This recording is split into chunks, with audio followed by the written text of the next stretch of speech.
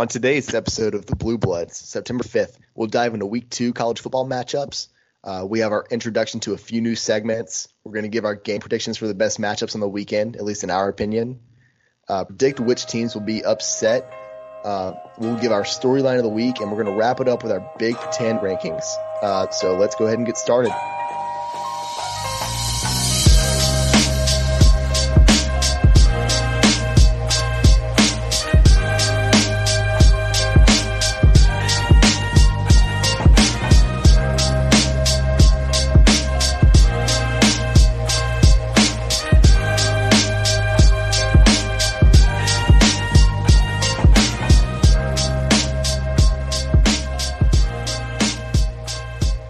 So we're going to start this podcast off, or this episode off, with a segment that we like to call Pick Six. So we realized that with our last episode, our last preview episode, that we just chose 9 matchups and we ran through them for about an hour with no breaks. And I realize that's a lot for our listeners to handle. So what we're going to do each week from now on in our preview episodes is we're going to give our analysis on 6 matchups that we think are the best matchups of the weekend. So let's go ahead and get this one started. We have a matchup between West Virginia and Missouri this weekend, starting on Saturday at noon. Any thoughts on this one, Zach? Yeah, it's a very interesting matchup with both teams having horrible first week impressions last week. West Virginia scraped by a D2 team in James Madison 20-13, managing only 34 yards rushing, which is an embarrassing performance for week 1 for a Division I team that last year was in the running for a playoff spot. Right. And you see them, they lost a lot of players to the draft last season. Will Greer, for instance, their quarterback. So we're seeing a recovering West Virginia team this season at least. But West Virginia is not the only team that struggled last week. We saw Missouri lose to Wyoming in Wyoming last weekend. This kind of stunned a lot of people. I mean, they lost 37-31 with Kelly Bryant at quarterback. Yeah, and it really wasn't their offense. Kelly Bryant accounted for 423 yards just passing and 2 touchdowns. It seems like they have a lot of defensive problems, and they have to figure that out before SEC play. I'm assuming they're going to come out, at least I would imagine the defense will come out on a mission, and they're facing a West Virginia team that managed under 300 yards total against a Division II team. So this is the type of matchup that I think the Missouri defense has been looking forward to. Right. Coming into this game, or at least at the time of recording, we see Missouri as a 14-point favorite. I'm going to go ahead and predict. I think that Missouri wins this game, but they don't cover the spread. West Virginia, I think that they can pull out a close loss. So this game's at Missouri, it's in Columbia, so that will account for part of Missouri's victory this weekend, but I don't think that they pull out a huge victory, and that's due to their defense. Yeah, I actually have Missouri covering the spread and coming out with a win. I think Kelly Bryant, being the leader that he is, having the experience he is going to rally this team. I think they have something to prove. They realize that losses to Wyoming is not going to get them to where they need to be. They had a lot of distractions this offseason with the probation and the punishment that was handed down by the NCAA. And I think they're going to come out on a mission. I think the defense is going to be motivated. I think Kelly Bryant's going to continue his dominant offensive ways that he showed last week. And I think Missouri covers the spread, and this game isn't even close in the second half. All right. To continue on, another matchup that is going to be Saturday at noon Eastern time is going to be Cincinnati at number 5 Ohio State.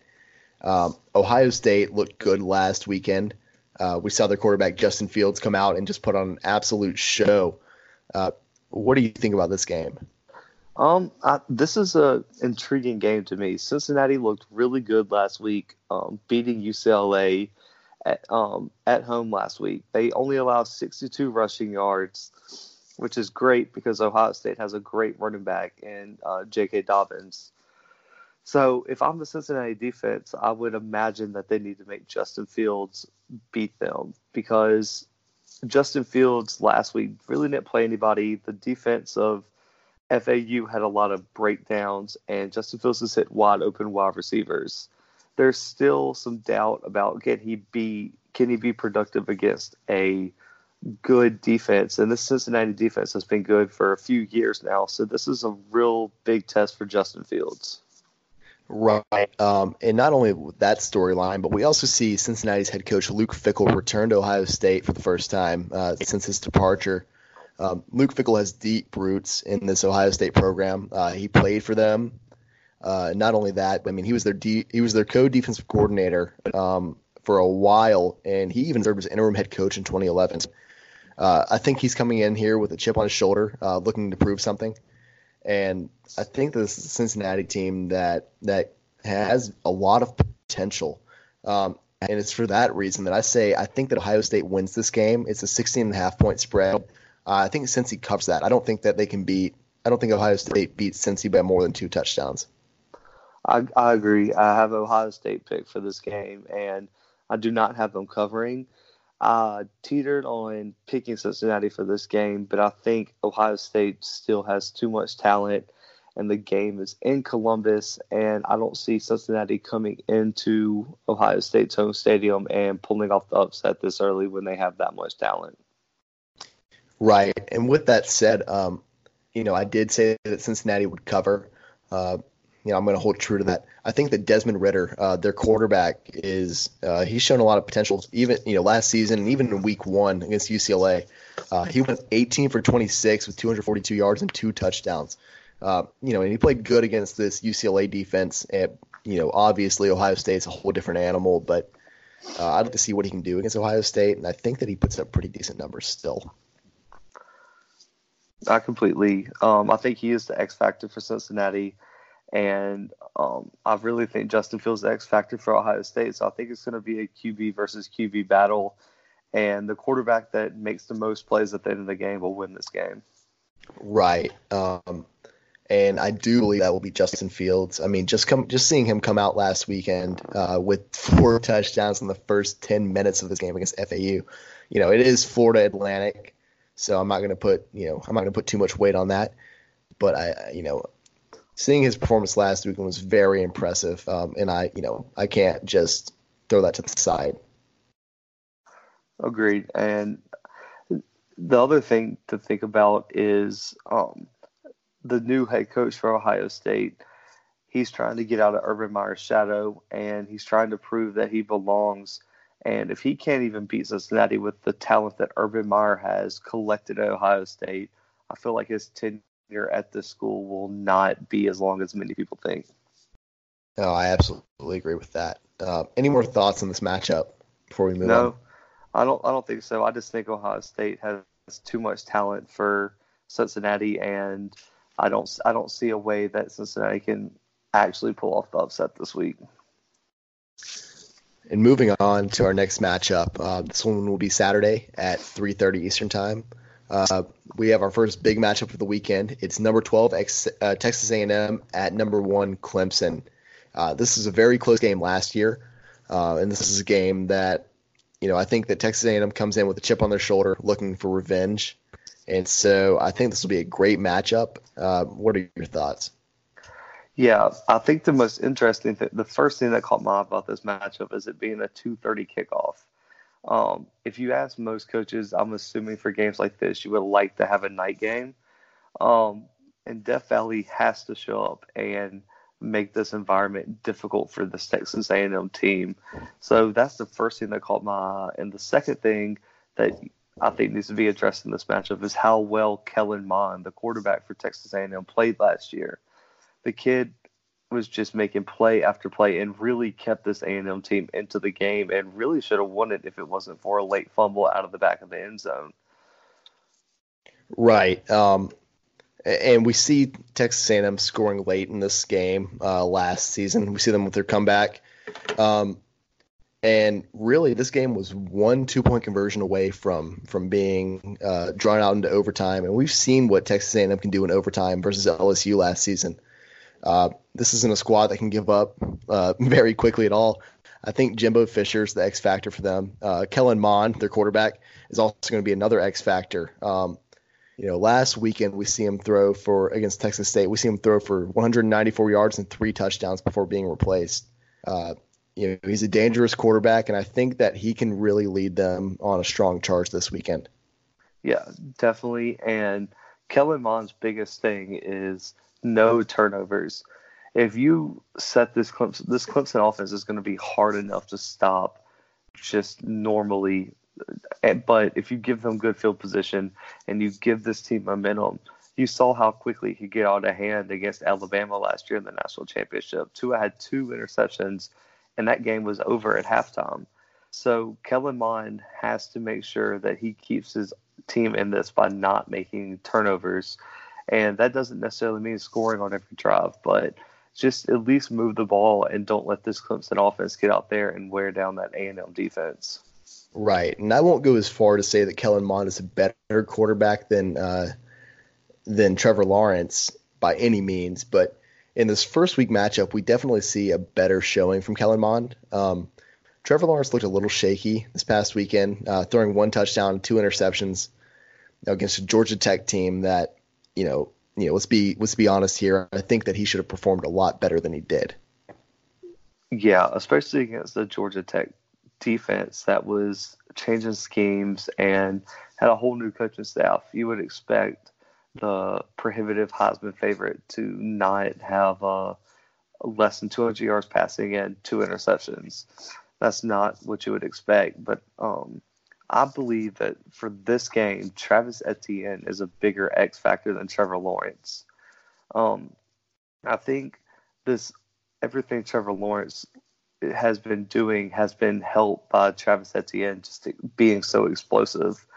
A&M has to focus on not letting Etienne explode for games. He can get to 100 yards, I think, but you can't let him bust out those 60, 70, 80, or even 90 like he did last week yard runs. If he can break those, it's going to open up the passing game for Clemson, and this offense is going to be almost impossible to stop. And if that's the case, I think this game could get ugly being in Death Valley. Right, and I absolutely agree with that. I think that Travis Etienne has to step in a big way, but I also think that Jayshon Corbin, Texas A&M's running back, needs to be a big factor in this game for Texas A&M to even have a shot. We saw last week Corbin with 22 touches for 103 yards.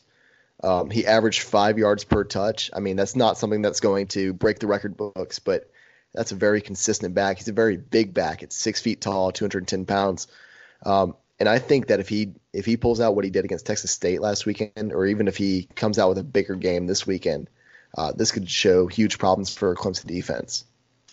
Yeah, definitely. And another big thing is, can the A&M offensive line keep Kellen Mond from being under pressure?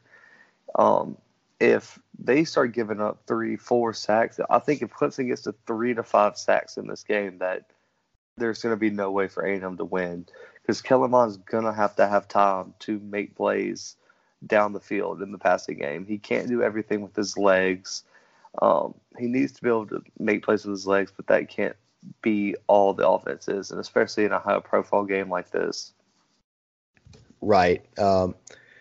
And in my notes, I wrote that both defenses will have to come up big, and the team with the better defense, in my opinion, wins this matchup.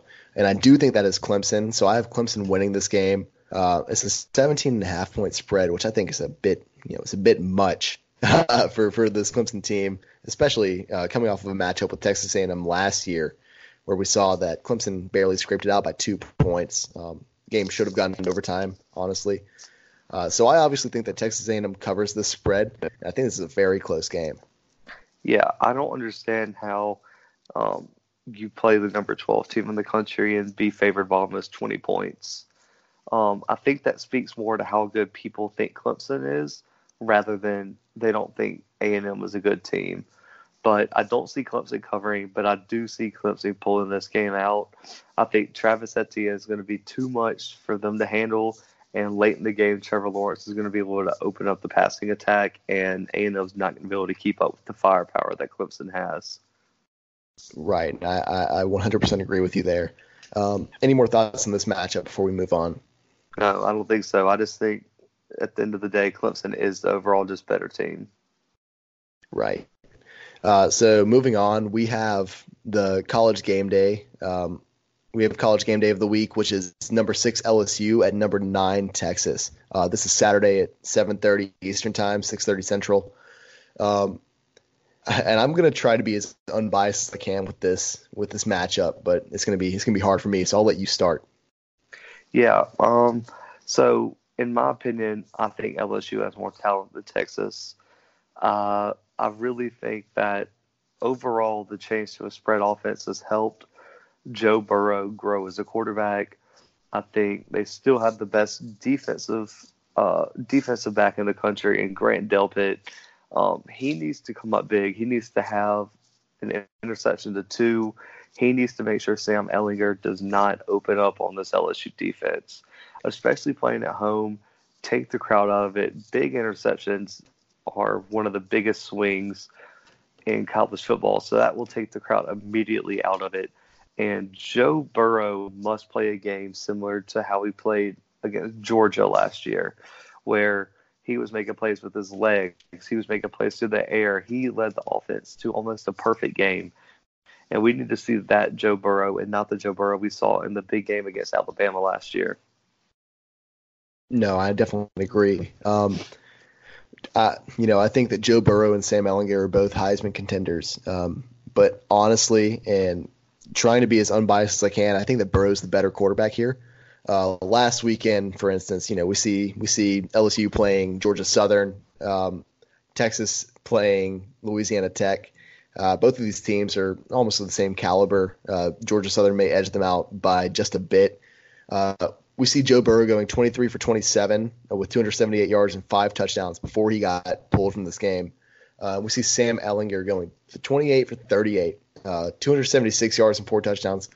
These are both very, these numbers are very similar. And I think that these quarterbacks are very similar, frankly. But, I do think that Joe Burrow is the more talented quarterback. And I'd love to see how they both play against, two defenses that are pretty good. I think that Texas has the best defense in the Big 12, and I think it's not even really close. Yeah, I mean, they don't have much competition, to be honest with you. We just got done last episode talking about how horrible Oklahoma's defense is. But I really and everyone knows, if you listen to our last episode, how high I am on LSU. And I'm not as high on Texas as everyone knows. I'm picking Oklahoma to win the Big 12. I actually think LSU covers the 6.5 point spread and actually wins this game by double digits. I think the defense gets the best of Sam Ehlinger early, and Texas can never close that gap because I think LSU's offense is really going to shine in this game. I don't see Texas's defense being able to slow them down. I see LSU being able to run the ball and throw some RPOs and get Joe Burrow in a rhythm. And I see LSU kind of pulling away with this game. Right. And I think a big factor in this game is going to be LSU's offensive line. This is kind of their point of weakness, at least it was last season. And looking at last week, which, we can't put a ton of weight on this because they played Georgia Southern, but, their offensive line looks much improved from last season, even when they played, out-of-conference teams that were the same caliber as Georgia Southern. We see less shakiness from this offensive line. Looks like they have a little bit more experience. And so LSU is looking like a more complete package than they were last season, which could be dangerous for this Texas team. And like I said, we don't know much about either team just because of who they played last weekend. This game could be up in the air for all I know, but I will put LSU as the winner in this matchup, and I do think they cover the spread. I don't think they win by double digits, but I do think they win by a touchdown. Yeah, and the Texas crowd, just like we talked about with Death Valley, has to show up and make this a ruckus, loud, passionate, energetic environment. But at the same time, the Texas players and the offense has to make sure the crowd stays in the game, because I feel like if LSU jumps out early, like I think they will, I think the crowd's going to get out of it, and I think that could spell trouble for Texas. Right. And to touch on Sam Ehlinger one more time, he had an insane season last year. Of course, he's a Heisman candidate, and I do think that he's a very good quarterback. But we can't forget that he did put up these numbers in a majority of these games were Big 12 games. So I don't know how we're so quick to forget how bad these defenses in the Big 12 really are. And that's not to that's not to say that he's not a good quarterback. I think he's a great quarterback. But we do have to remember at the end of the day that he was putting up these numbers against Big 12 defenses. Yeah, and that's why I would give the edge to Joe Burrow as the better quarterback, just because the caliber of teams and defenses he played last year is, I would say, significantly greater than the type of teams that Sam Ehlinger played. The closest they got to play is an unmotivated Georgia team in the Sugar Bowl. And we saw Joe Burrow rip apart Georgia when they were still in contention for a national championship. So I think that is some big evidence of why Joe Burrow should be considered the better quarterback. Right. One last thing I'd like to talk about for this matchup, and this is kind of to the side, but we see Texas come out to the warm-ups last week with shirts that said there's only one DBU. This is an obvious jab at LSU, who is dubbed DBU for obvious reasons. Reasons like Patrick Peterson, Tyrann Mathieu, Morris Claiborne, Greedy Williams, and now Grant Delpit. And so seeing these shirts, on national TV, I couldn't help but laugh a little bit. And you better believe that when LSU pulls out this victory this weekend, we will be making T-shirts that say there is only one DBU, but they'll be in purple and gold. Yeah. As the neutral party in this matchup, I would have to say that I wouldn't even put Texas in my top 5 of the best defensive back producing universities in the country. No, it's not even close. Yeah, you would have to put LSU, Florida, Ohio State. I would put Alabama before Texas, with people like Minka Fitzpatrick coming out of there. I think there's a whole list of schools that have a much stronger claim to DBU than Texas. It feels like kind of a reach. I feel like you probably should pick a position that you think you can outdo LSU in, but personally, I don't know if you can actually find that other than maybe quarterback, because LSU was played with the Jamarcus Russell. But other than that, he was good in college. That's true. He was very good in college, but that's 70 yards on one knee. I understand, but yeah, it just seemed like a petty jab from Texas, but I think it might come back to bite them. Right. And the first T-shirt that I make will be sent for free to Grant Delpit. Moving on from this matchup, we have Miami at UNC at Saturday. This one's going to be at 8 o'clock Eastern time or 7 o'clock Central. We're in Central time zone, just for clarification for anyone who doesn't know. So I will be reading these times in Eastern time, but we are Central time. So maybe in the future we'll change that. Any thoughts on this matchup? Yeah, I think this is a must-win for Miami. Starting out 0-2 would be one of the absolute worst-case scenarios for this team. You saw them almost pull out a game against Florida in week 0, 24-20, and they probably should have won that game. Their offensive line was absolutely terrible, and I think that is one of the biggest things to look at for this matchup is they had a bye week last week. How much did that O-line mesh and improve? Because if they didn't improve much, this is going to be a rough game for them facing a UNC team that just beat North Carolina and had a 17-point comeback at a neutral site against a strong SEC opponent. Right. And for this matchup, I have UNC picked to win. And honestly, I think that they cover the spread. They don't only cover the spread. They win this matchup outright. Miami comes into this game a 4.5-point favorite. And after seeing what Sam Howell is capable of last week, I think that is no doubt that UNC comes in this game at home and they light up the scoreboard and they beat this Miami team by a good margin. Yeah, I was actually very surprised when looking at the spread of this game. If you would have asked me before I looked at anything, I would have totally thought UNC would be the favorite after the performance last week, and seeing how rusty and rough around the edges Miami was. I agree with you that Sam Howell's the X factor for this matchup. Um, he had no turnovers last week. That needs to stay the same. And he just needs to be his consistent self and just keep improving a little bit each week. And if he does that, this UNC team is going to be tough to beat late in the season. I also have UNC winning just outright. I think the fact that it's in North Carolina is even just more reason to pick this UNC team. But even if it was in Miami, I believe I would have to pick UNC for this game. No, and I definitely would too. I think that UNC is coming off of a hot finish at South Carolina, and that this team will be hot starting up for this matchup against Miami. This is that come from behind victory, scoring 15 points in the fourth quarter of this game. They finished off hot.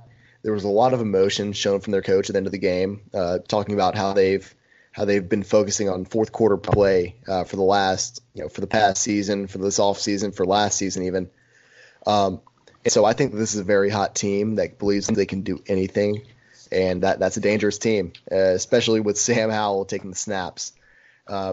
And playing against another freshman quarterback in Jaron Williams from Miami, who didn't have a strong outing 2 weekends ago against Florida. No, he didn't, and I put that more on his offensive line. But if his offensive line looks better and he doesn't put up big numbers like I think he can, then that whole narrative is going to change. And I don't know if he's the answer for Miami moving forward into next season or even the next season. Right. No, I agree with that. And ultimately, I think that sloppy play by Miami will be the thing to cost them this matchup. I think that they beat themselves in this one, and that UNC ends up winning this game because Miami is making mistake after mistake, like we saw against Florida.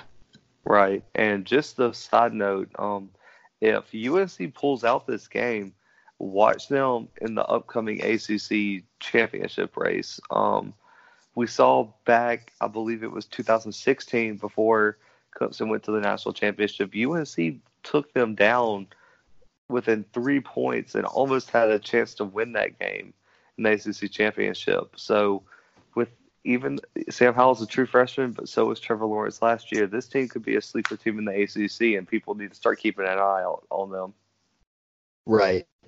Any more thoughts on this matchup? No, I think that's it. Right. All right. Our last matchup for our pick six, we've chosen number 23 Stanford at USC.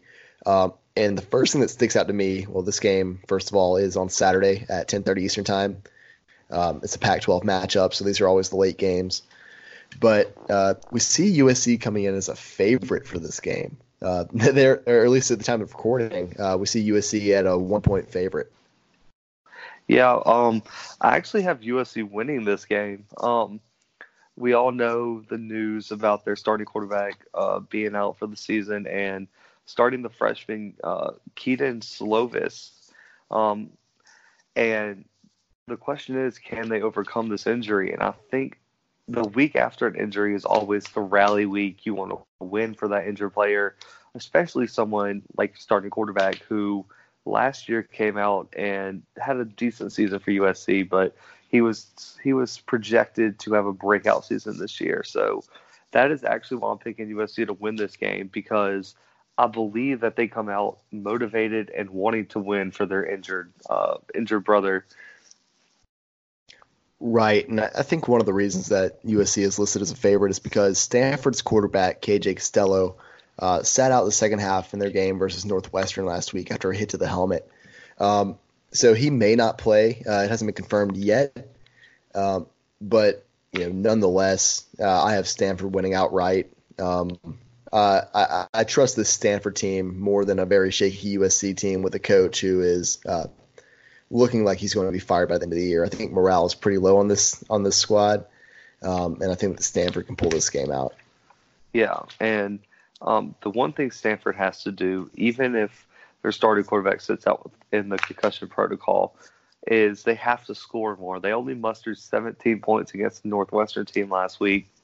They held them to 7, but I believe that was more Northwestern not being able to score, just not having a good enough offense.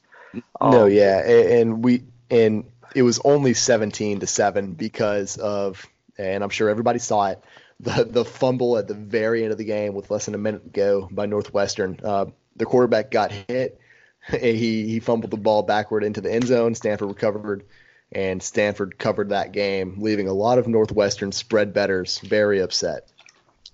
Yeah, and so I really am not high on Stanford. If they win this game and shock, I think a lot of people, especially the line setters, I think they might have a shot at maybe being a threat in the Pac-12, but I don't see them on the same level as a team like Utah or Washington. No, absolutely not. And even Oregon, for that matter. Neither one of these teams really, seemed like they were a threat, at least not in recent years. Maybe wait a year until Urban Meyer is making the calls at USC, or maybe wait for a couple more seasons until Stanford can get a little bit more experience from their squad. And then we might see a contender from either one of these. But for right now, I don't think that either one of these teams is playing for the Pac-12 belt right now. Yeah, definitely not. The only hope is that, both these starting quarterbacks get healthy as soon as possible, because they both looked like promising quarterbacks before their injuries. No, that's absolutely right. Any more thoughts on this matchup? No, I don't think so. I just think USC pulls out a game. It's going to be like 3 to 6 points. It's going to be a very close win. Right. And I also think it's a close win. USC coming in as a 1-point favorite. I don't think that we can see anything more than, either team winning by a touchdown or a field goal. But I do think that Stanford pulls this one out. All right, moving on with our next segment, we have Upset of the Week. In this segment, it's pretty self-explanatory. Zach and I will each choose an upset that we think that will happen for the upcoming weekend. It doesn't necessarily have to be a matchup that we've touched on in our Pick 6 segment, or it can be. Most of the time we'll try to refrain from doing that just so we can talk about different matchups. So let's go ahead and hear your upset of the week, Zach. Yeah, so my upset of the week is BYU over Tennessee. If you listen to our last episode, this is the team that shall not be named. I can't believe you said it, really. We said we weren't going to address Tennessee, but looking at this matchup, I can see BYU beating Tennessee in Neyland, which would give Tennessee the second straight loss in their home stadium. I think the X factor in this game is Zach Wilson, the quarterback for BYU. I think he'll have a rebound game. He had a tough outing against a really good Utah team that a lot of people are picking to be in the playoffs. 2 interceptions, no touchdowns, but the kid showed a lot of promise last year. So I think he's going to be the X factor. I think facing a good Utah team, BYU found out a lot more about themselves than Tennessee did, losing to Georgia State like they did. And I think you have to question Tennessee's motivation. The fans already seem checked out. They're selling their tickets. They are calling for everybody's head.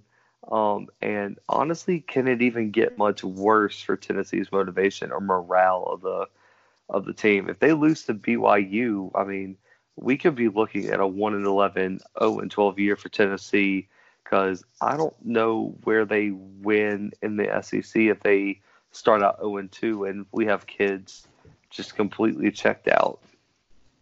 Right, and I actually agree with you on this one. I do think the BYU comes into Neyland Stadium this weekend and beats a Tennessee team that hasn't shown much progress over the past few years, especially under Coach Jeremy Pruitt. And he hasn't had a ton of time to build this team up at all. And I'll stick by what I said last episode, in that I think that he may be on the hot seat, that he may lose his job at the end of the season, especially if this is the team that ends up going 1-11 or 0-12. I don't see a way that you can keep a coach after that. All right, my upset of the week, I've got Colorado upsetting number 25 Nebraska in Boulder. And if you've listened to any of the past episodes, you know that I'm not very hot on Nebraska, I don't see any reason that an 8-4 team, a 4-8 team from last season can be ranked, even if it is 25 this week. We saw them struggle last week against South Alabama, and I'll try my hardest to not put them as my ups of the week every single week, but until they show me that they are actually a decent squad, especially in this Big Ten that is so stacked this season, it's going to be hard for me to not put them as my upset of the week. But at least for this week, I think this is a Colorado team that it will show up in this rivalry. I think they'll beat Nebraska pretty soundly even. We saw their win against Colorado State this past weekend. Nebraska is just not a good team. We have people saying that Nebraska is their dark horse to win the Big Ten West. I just can't see it. I think this is a Nebraska team that may have made a few improvements under Coach Scott Frost, but I don't see any way that they pull out this win against Colorado this week. Yeah, I actually agree with your pick on this one. I think Colorado pulls it out. I think Nebraska is extremely, extremely overrated. A lot of people are high on them, and I'm not really sure. I really don't see what they're looking at. I guess they have some good talent, and I really think it comes down to people thinking that outside of Texas and like all these teams like in the Midwest, Nebraska is right up there as a blue blood type in that Midwestern, like behind Texas and Oklahoma. They think Nebraska, out of those few flyover states, is a blue blood and they're going to get the recruits. But until they start getting those recruits, I think it's a little too big of a jump for them. Right, and Nebraska is a blue blood program. This is a program that was excellent. I mean, even in recent years, but it's not the 80s, it's not the 90s anymore. This isn't a Nebraska team that's going to be consistently great. They're going to have their down seasons like last year, and I think this year will be another down season for them.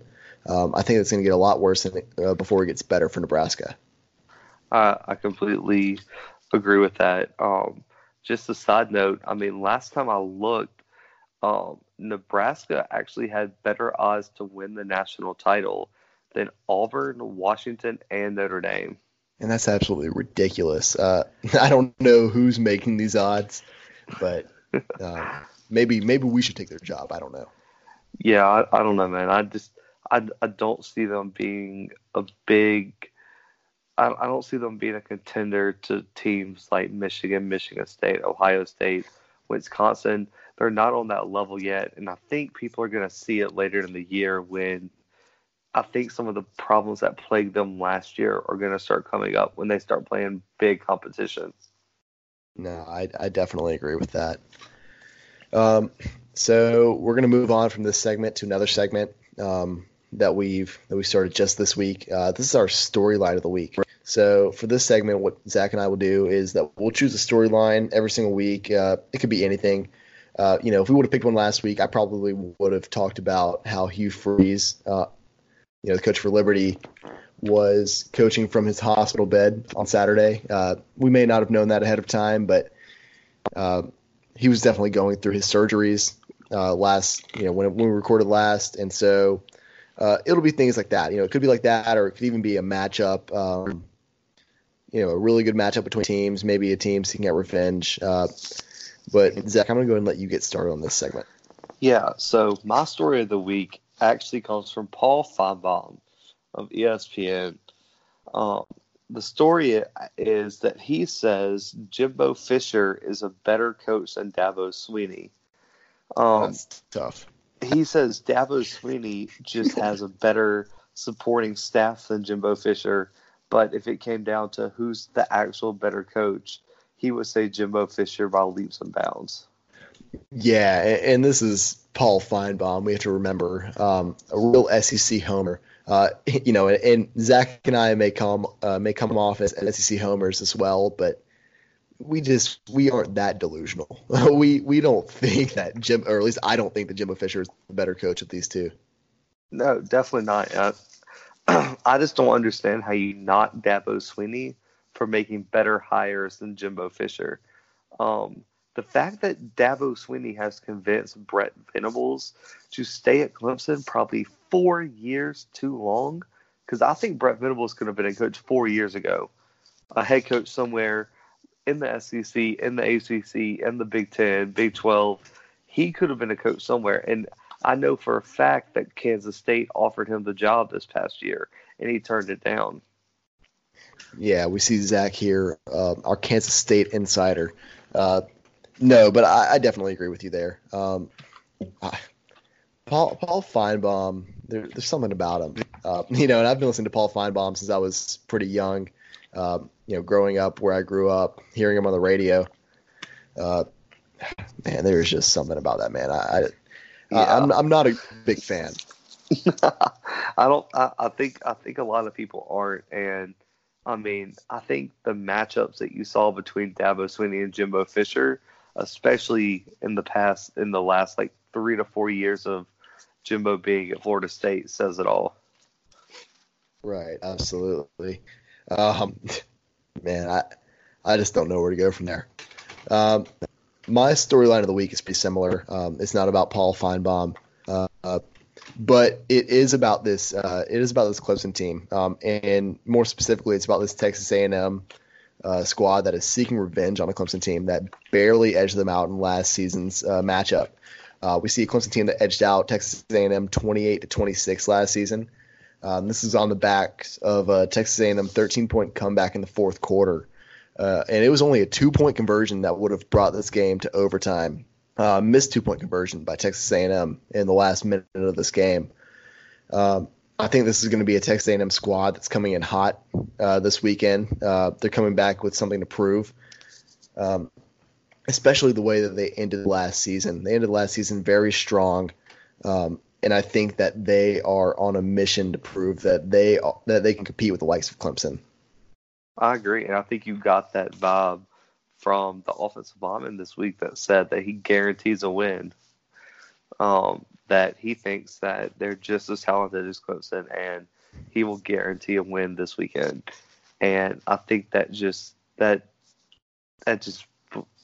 I don't know, bleeds confidence. I mean, you just can't say that before a game against Clemson and you not mean it. I mean, I think this team really thinks they are just as good as Clemson, and they think they let one slip out of their fingers at home. And I think if they beat Clemson, I mean, this A&M team is going to be a serious contender in the SEC. Right, and even if they aren't as talented as Clemson, this confidence boost can really do numbers on a team. I mean, if you come in believing that you are the better team, you'll perform better. I think that you'll play better. And I think that this matchup, I mentioned it earlier, I think it's a pretty close matchup. I did predict that Clemson would win. And I think that playing at Death Valley is going to be a big factor for that. I think their running back, Travis Etienne, is going to be a factor for that. And I do think that the Clemson defense is slightly better than the Texas A&M defense. But, I mean, watch out for an upset this weekend. I could see it. I don't predict it, but I could see this happening. Yeah, and if it does happen, it's not because I didn't think Texas A&M was good enough. It was more I thought Clemson was that good. So I totally could see the talent that Texas A&M has pulling it out, but I will be very shocked if Clemson doesn't come out motivated and doesn't come out firing on all cylinders. Absolutely. Moving on, our next segment, we're going to do our Big Ten rankings. So last episode on our recap of Week 1, we did SEC rankings. We said that we would do other conferences, and so we are. So we have our Big Ten rankings this week. We have both conferences ranked. We have our winners chosen. Zach, why don't you go ahead and get started with your West? Yeah, so I figured, we listened back to the podcast last time, and it was just kind of each of us rambling about why we picked each division and why we picked a certain team. So instead of starting from 1, I will start from 7, and I'll give my number 7 team, and Brandon will give his number 7 team, and we'll talk about why we either agree or disagree on why a team is ranked at a certain position. That way, you guys can figure it out more easily than having to listen to 25 minutes of me ramble what I think about the Big Ten West. So my number 7 team in the Big Ten West is Illinois. And this isn't because I think Illinois is technically the worst team in the Big Ten. It's just I think they're going to fall victim to playing a very, very difficult schedule. They'll have number 7 Michigan, number 17 Wisconsin. They have to play 2 straight road games against Michigan State and Iowa. And we all know how good Iowa is at home. They knock off somebody every year. And they also have to play Purdue on the road, which has a lot of talent. So I think the schedule catches up to Illinois. And I really just don't see them having a great talent across this roster. So I think this year they end up at the bottom of the Big Ten West. Right, and I also have Illinois at my 7 in the Big Ten West. I think their schedule comes back to bite them this season. I think that is definitely going to play a factor, and I think that they are one of only 2 teams in this Big Ten West that could not win this division. I think that the division is up in the air for the other 5 teams, but between number 6 and number 7, I think Illinois is one half of that duo that could not win this Big Ten West this season. Agreed. I could see most of the other teams. I think there's 1 or 2 other teams I can't see winning this division. I really think there's just a team or 2 that might have this division on lock. But for my number 6 team, I have Minnesota. So just to preface this, I think this team is on an upward trajectory. They've been getting better every year. They have PJ Fleck as their head coach. He is known for being a very, very good coach and developing talent. But it's going to take time when you come into a program like Minnesota that had almost no talent when he got here. I think there's some tough games like at Purdue. They have to play Penn State. They have to go to Iowa, and they still have to play Wisconsin to end the season. So I think they drop a good bit of those games. They didn't look great against South Dakota State. They only won by 7, and South Dakota State actually had the lead going into the 4th quarter. So it looked a little sloppy, and I think that can come back to bite them when it gets to conference play. Right. And I actually have a different number 6 for this one. You heard me talk about them earlier. You probably could have predicted this. My number 6 in the Big Ten West is Nebraska. Number 25 ranked Nebraska is coming in second to last in my Big Ten West, and I just don't see any way that this squad pulls out the Big Ten West championship this year. I don't see them fighting for a Big Ten championship this year. Maybe next year they can turn it around, but for this year, I don't think that a team can rebound from going 4-8 last season to struggling against South Alabama in Week 1 to winning the Big Ten West. So I have Nebraska ranked at number 6. Man, that is a hot take. I'm not going to lie to you. Wow. Okay. That's what I do. I'm in the business of hot takes. Well, at number 5, do not have Nebraska, so we disagree on that one a lot. At number 5, I have Northwestern. They get the unfortunate, luck of drawing Ohio State as their cross-divisional game this year, and they still have to play on the road at Nebraska and Wisconsin, and they still have to play Iowa.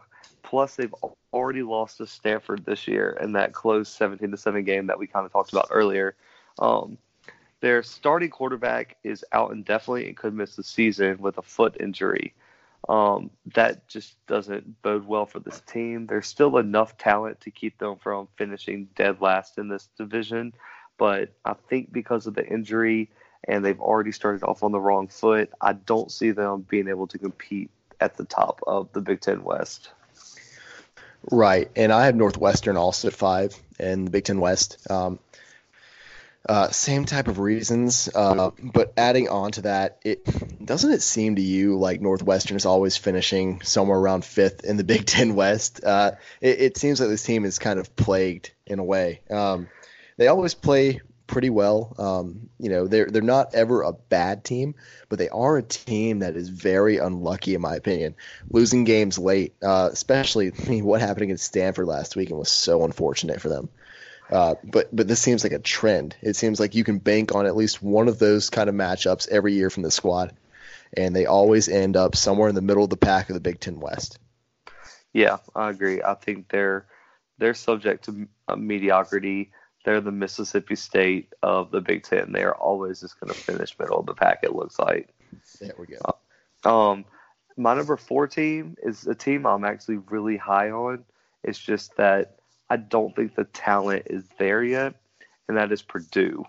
I think Purdue comes in at number 4 in the Big Ten West, and they all their tough games are on the road. They have to play on the road at Penn State, on the road at Iowa, on the road at Wisconsin, on the road at Northwestern.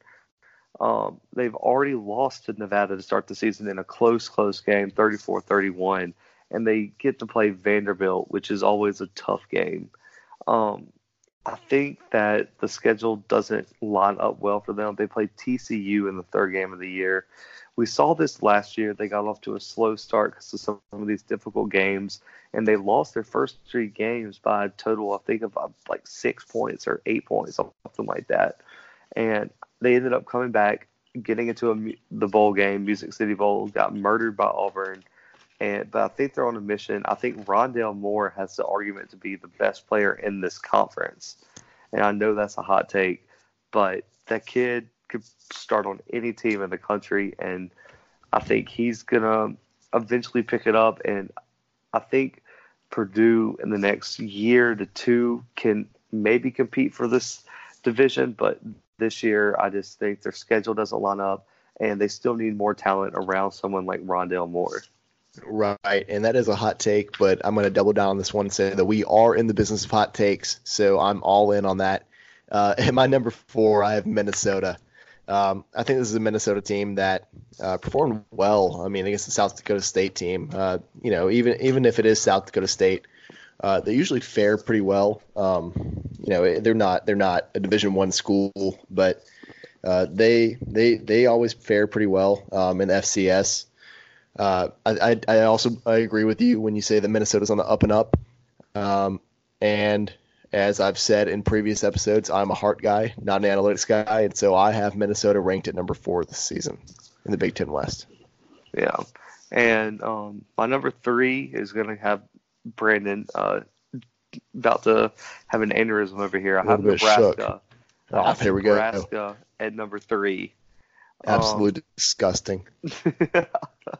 As we all know, Brandon cannot stand Nebraska. They probably should have lost to South Alabama if it wasn't for an ill-timed pick 6 before halftime that South Alabama dropped. And we both picked them to lose to Colorado this week, but their biggest games are at home this year, and that's a big thing. They get Ohio State at home. They get Wisconsin at home. They get Iowa at home. Every ranked team they play, they get at home.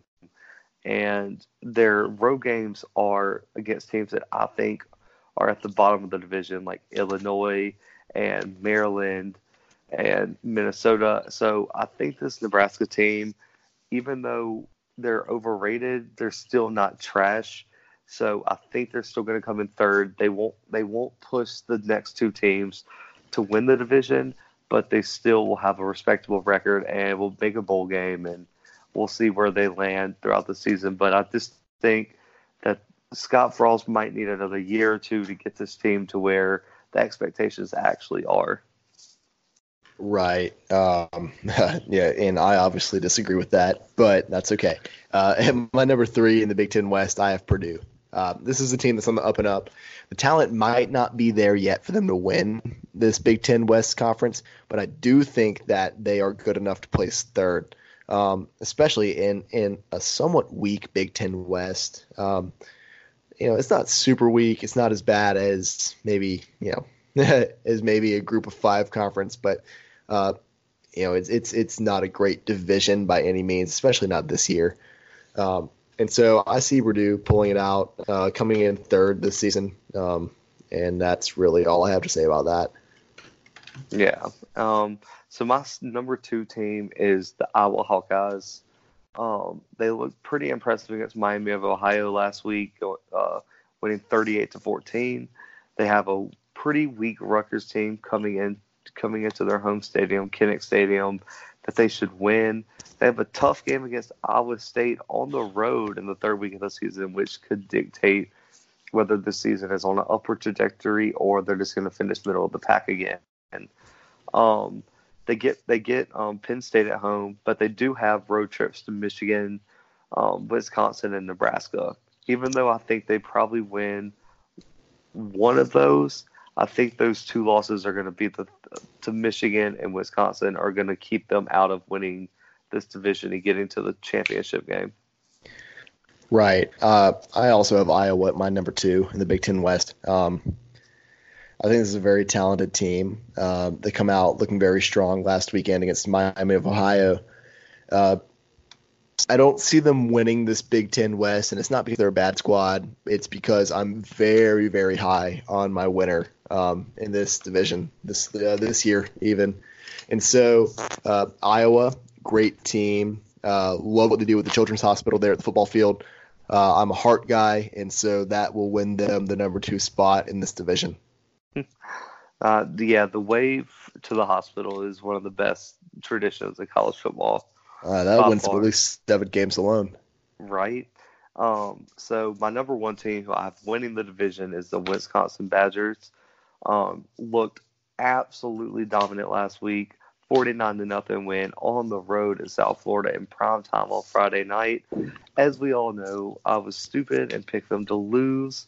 Eat those words. They shall not get slept on anymore, and they are your Big Ten. They are your Big Ten West champs. And I think they get Michigan at home, which is going to be a great game. They get Michigan State at home as well. They get Iowa at home. I think they can pull out a win with Nebraska on the road. But this matchup against Ohio State on the road late in October is going to be a big one. And if Wisconsin can win that game, I think they have playoff aspirations. And they just have to put everything together. The Michigan game is a big mark about where this team is. They look very impressive against the South Florida team. But as we all know, Michigan, Ohio State, Michigan State all have more talent than South Florida. So they need to put it all together. That is true. And obviously, I also have Wisconsin number 1 in this division. Not only that, but I have Wisconsin as my number 1 in the Big Ten, period. I think that Wisconsin comes out Big Ten champions this season. Last episode I had them picked to be in my playoff. I'm very high on this team. I think Jack Cohen is a great quarterback, and he's not even the best quarterback on the roster, in my opinion.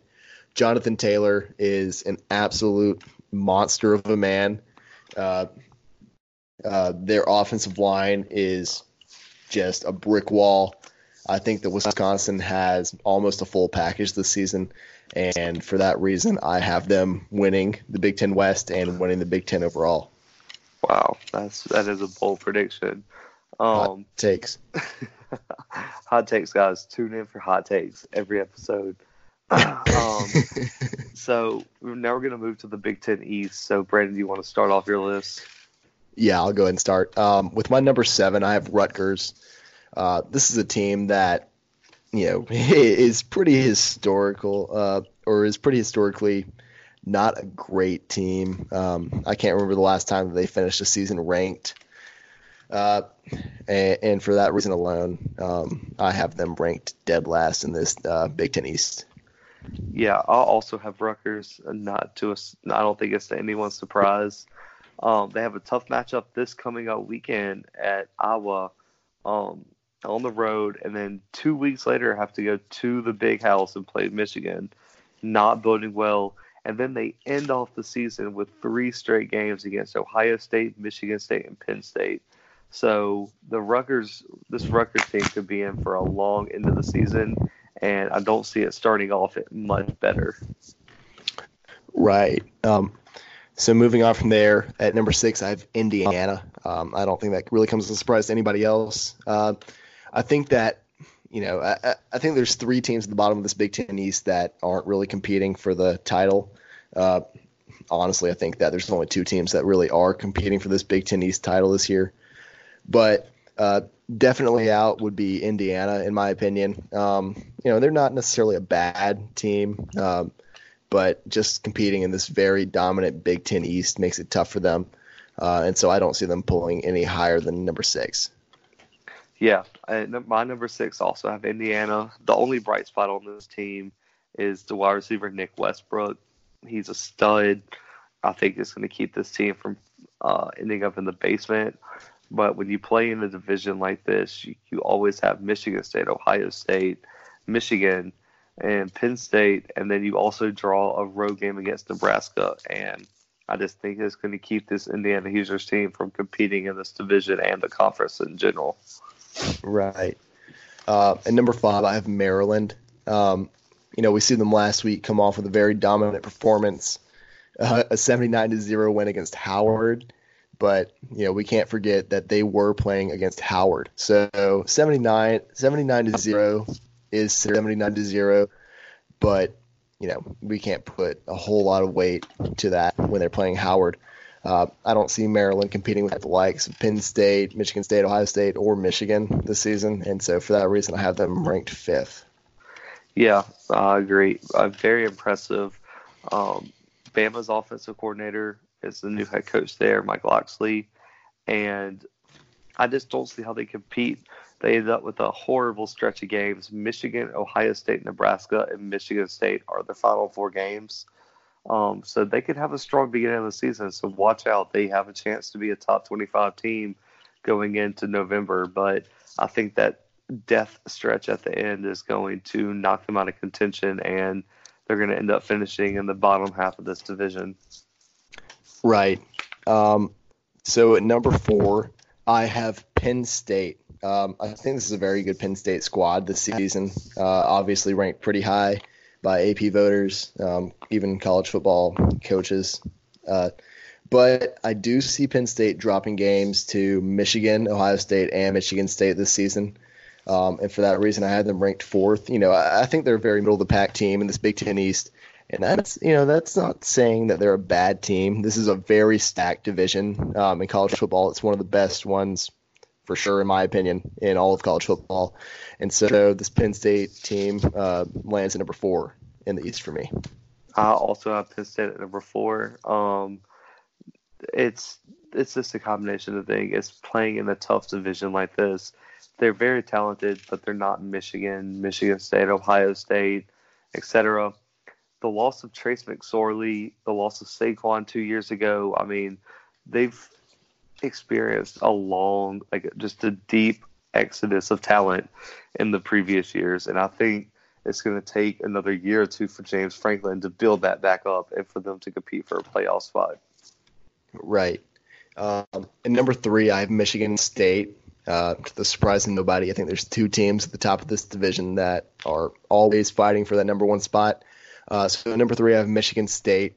And I think this is a very good team. I think it's unfortunate that they drew away games at Ohio State, at Wisconsin, and at Michigan this season, which basically throws out any chance that they may have had to pull out an upset against these 3 squads.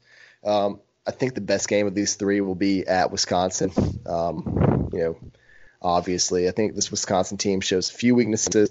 I still have them picked as my Big Ten favorite. But for these reasons, I have Michigan State listed at 3 in this division. So my number 3 is actually different than yours. I have Ohio State coming in at number 3. Okay. I am not totally sold on Justin Fields, as I've stated. I really think the loss of Urban Meyer is going to play a role later in the season. I think the Michigan State game, the Wisconsin game, and the game at the Big House are all trap games. I see Ohio State losing about 3 games this year, finishing bottom half of the top 25. I need to see some more progress and see if they can keep this talent coming in without Urban Meyer here. So I think they're going to take a step back this year. It's controversial, but we saw what happened to Florida when Urban Meyer left. Yeah, that is true. So rolling in at number 2 for me, I have Ohio State. I don't think they win this division this year. I think that Justin Fields is a great quarterback. I don't think that they can pull out a win against Michigan this season. They're playing at Michigan this year. Ohio State obviously lost Coach Urban Meyer this past season. And, for these reasons, I think that Ohio State finishes second. I think it's close in this division. They may have 1 or 2 losses on the season. I think that they lose to Michigan. I think they lose to Wisconsin. Other than that, they play a fairly easy schedule. Michigan State could be a tough one, but they are playing at home, and I think they pulled that one out. But ultimately, I think they finished second in this division. Yeah, and my number 2 team is Michigan State. Looks like we had those flipped. I see Michigan State pulling out a win at Ohio State this year. And I think they might tie. They'll both be a 2 to 3 loss team, but Michigan State, I think, is a better team than Ohio State this year. Michigan State's been right there on the cusp the last few years, and I think this is when they finally make that breakthrough to make a real run. It's just not the right timing because I think Michigan is at their height this year, and so I think Michigan State is a very, very talented team and has a good chance to compete for a playoff spot, but won't get there. But look out for them in one of the New Year's Six Bowls. Right. And obviously both of our winners here, we have the Michigan Wolverines. I think this is the year that Jim Harbaugh finally does it. I think that he can beat this Ohio State team at Michigan at the Big House this season.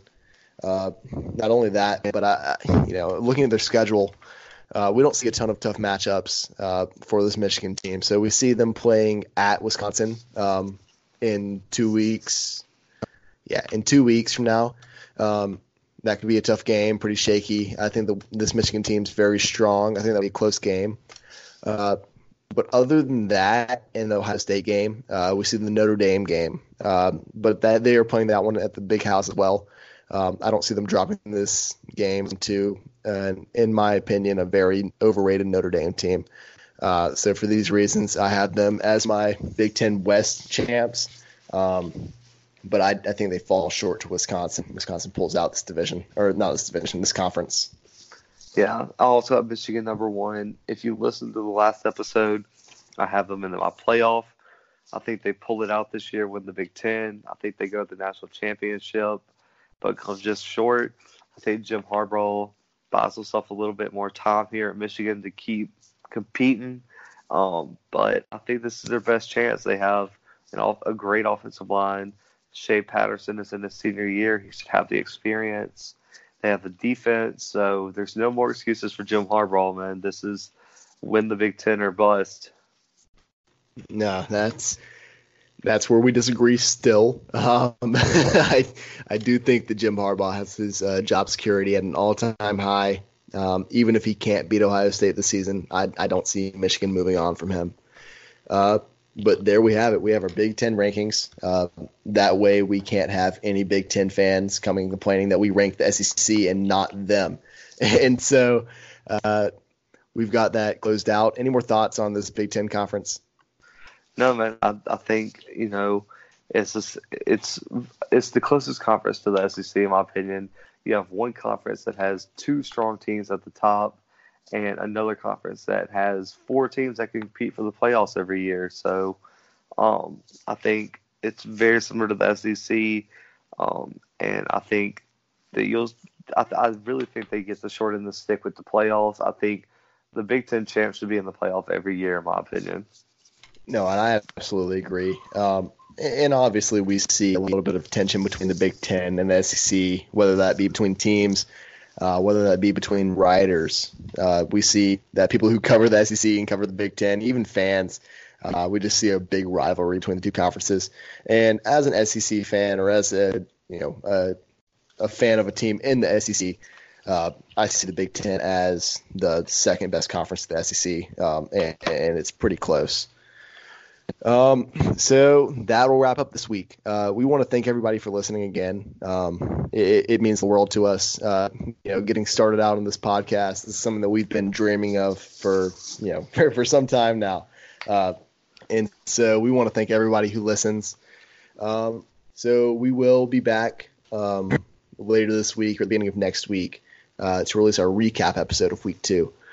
We'll have our thoughts, opinions. If you listen to our last episode, it'll be pretty similar to that. We'll break it up into the same segments.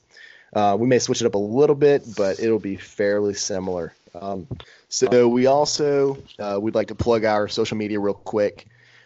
We do have an Instagram account. We're gaining followers, pretty steadily for the past few days. And if you wanted to give us a follow on Instagram, that would be awesome. That's going to be at @the_Blue Bloods on Instagram. We should have a Twitter account up soon, so watch for that. Yes. We'll be posting updates on our Instagram. Last episode, I mentioned doing a simulcast for us while we were recording. I'm still trying to figure out how we're going to do that, but I'll go ahead and commit to this. Once we hit 50 followers on Instagram, I will do our first simulcast episode. That'll be a live episode. I'll be streaming on Twitter. Not on Twitter. I'll be streaming on YouTube. That way we can have live questions coming in from our listeners. We'll definitely give updates on when we'll be recording. That way you guys can be ready with your questions, with whatever. If you have topics for us to talk about, we'll for sure touch on those. And not only that, but we'd love for some feedback on our episodes. This is our 3rd episode ever. We still haven't quite figured out everything. We don't know what you guys want to hear. So if there's anything you want to hear, we're open to suggestions. Our Instagram DMs are open, so feel free to send us a message. Reach out to us there. We love to interact with our fans. And besides that, I think that's a wrap. Anything else from you, Zach? Yeah, just be on the lookout. We'll be posting our Big Ten predictions on there. We'll be posting our Pick 6 predictions each week. We're right now we're working on trying to get score updates for you guys. So for our Pick 6 games, we'll post like the score after the game and stuff like that. So we're trying to get new content out to y'all as much as possible. Please don't hesitate to give us feedback on that, what you would like to see us post on social media. Give us your opinions on social media when we post our Big Ten predictions. If you are totally against Brandon on Nebraska and think they are rated perfectly, let us know. They must not love hot takes. We'd love to hear it. Like Brandon said, let us know what you guys think, what you guys want to hear. If you just comment on Instagram and tell us like, hey, I would love to hear more about the Pac-12 or more about this team, like we will listen. We want to deliver for the fans. So let us know. Also, just make sure if you have Spotify, you can catch the podcast there. It is on Anchor, which is a free app. You just make an account. You can search Blue Bloods or The Blue Bloods. Pop up either way. Just keep listening, keep subscribing, and we'll keep giving you as much content as possible for us. Right. And we are trying our absolute hardest right now to get our podcast updated or uploaded to Apple Podcasts. For whatever reason, this is the hardest platform to get our podcast on, but it should be up and running pretty soon. So watch out for that. And besides that, I think that's a wrap.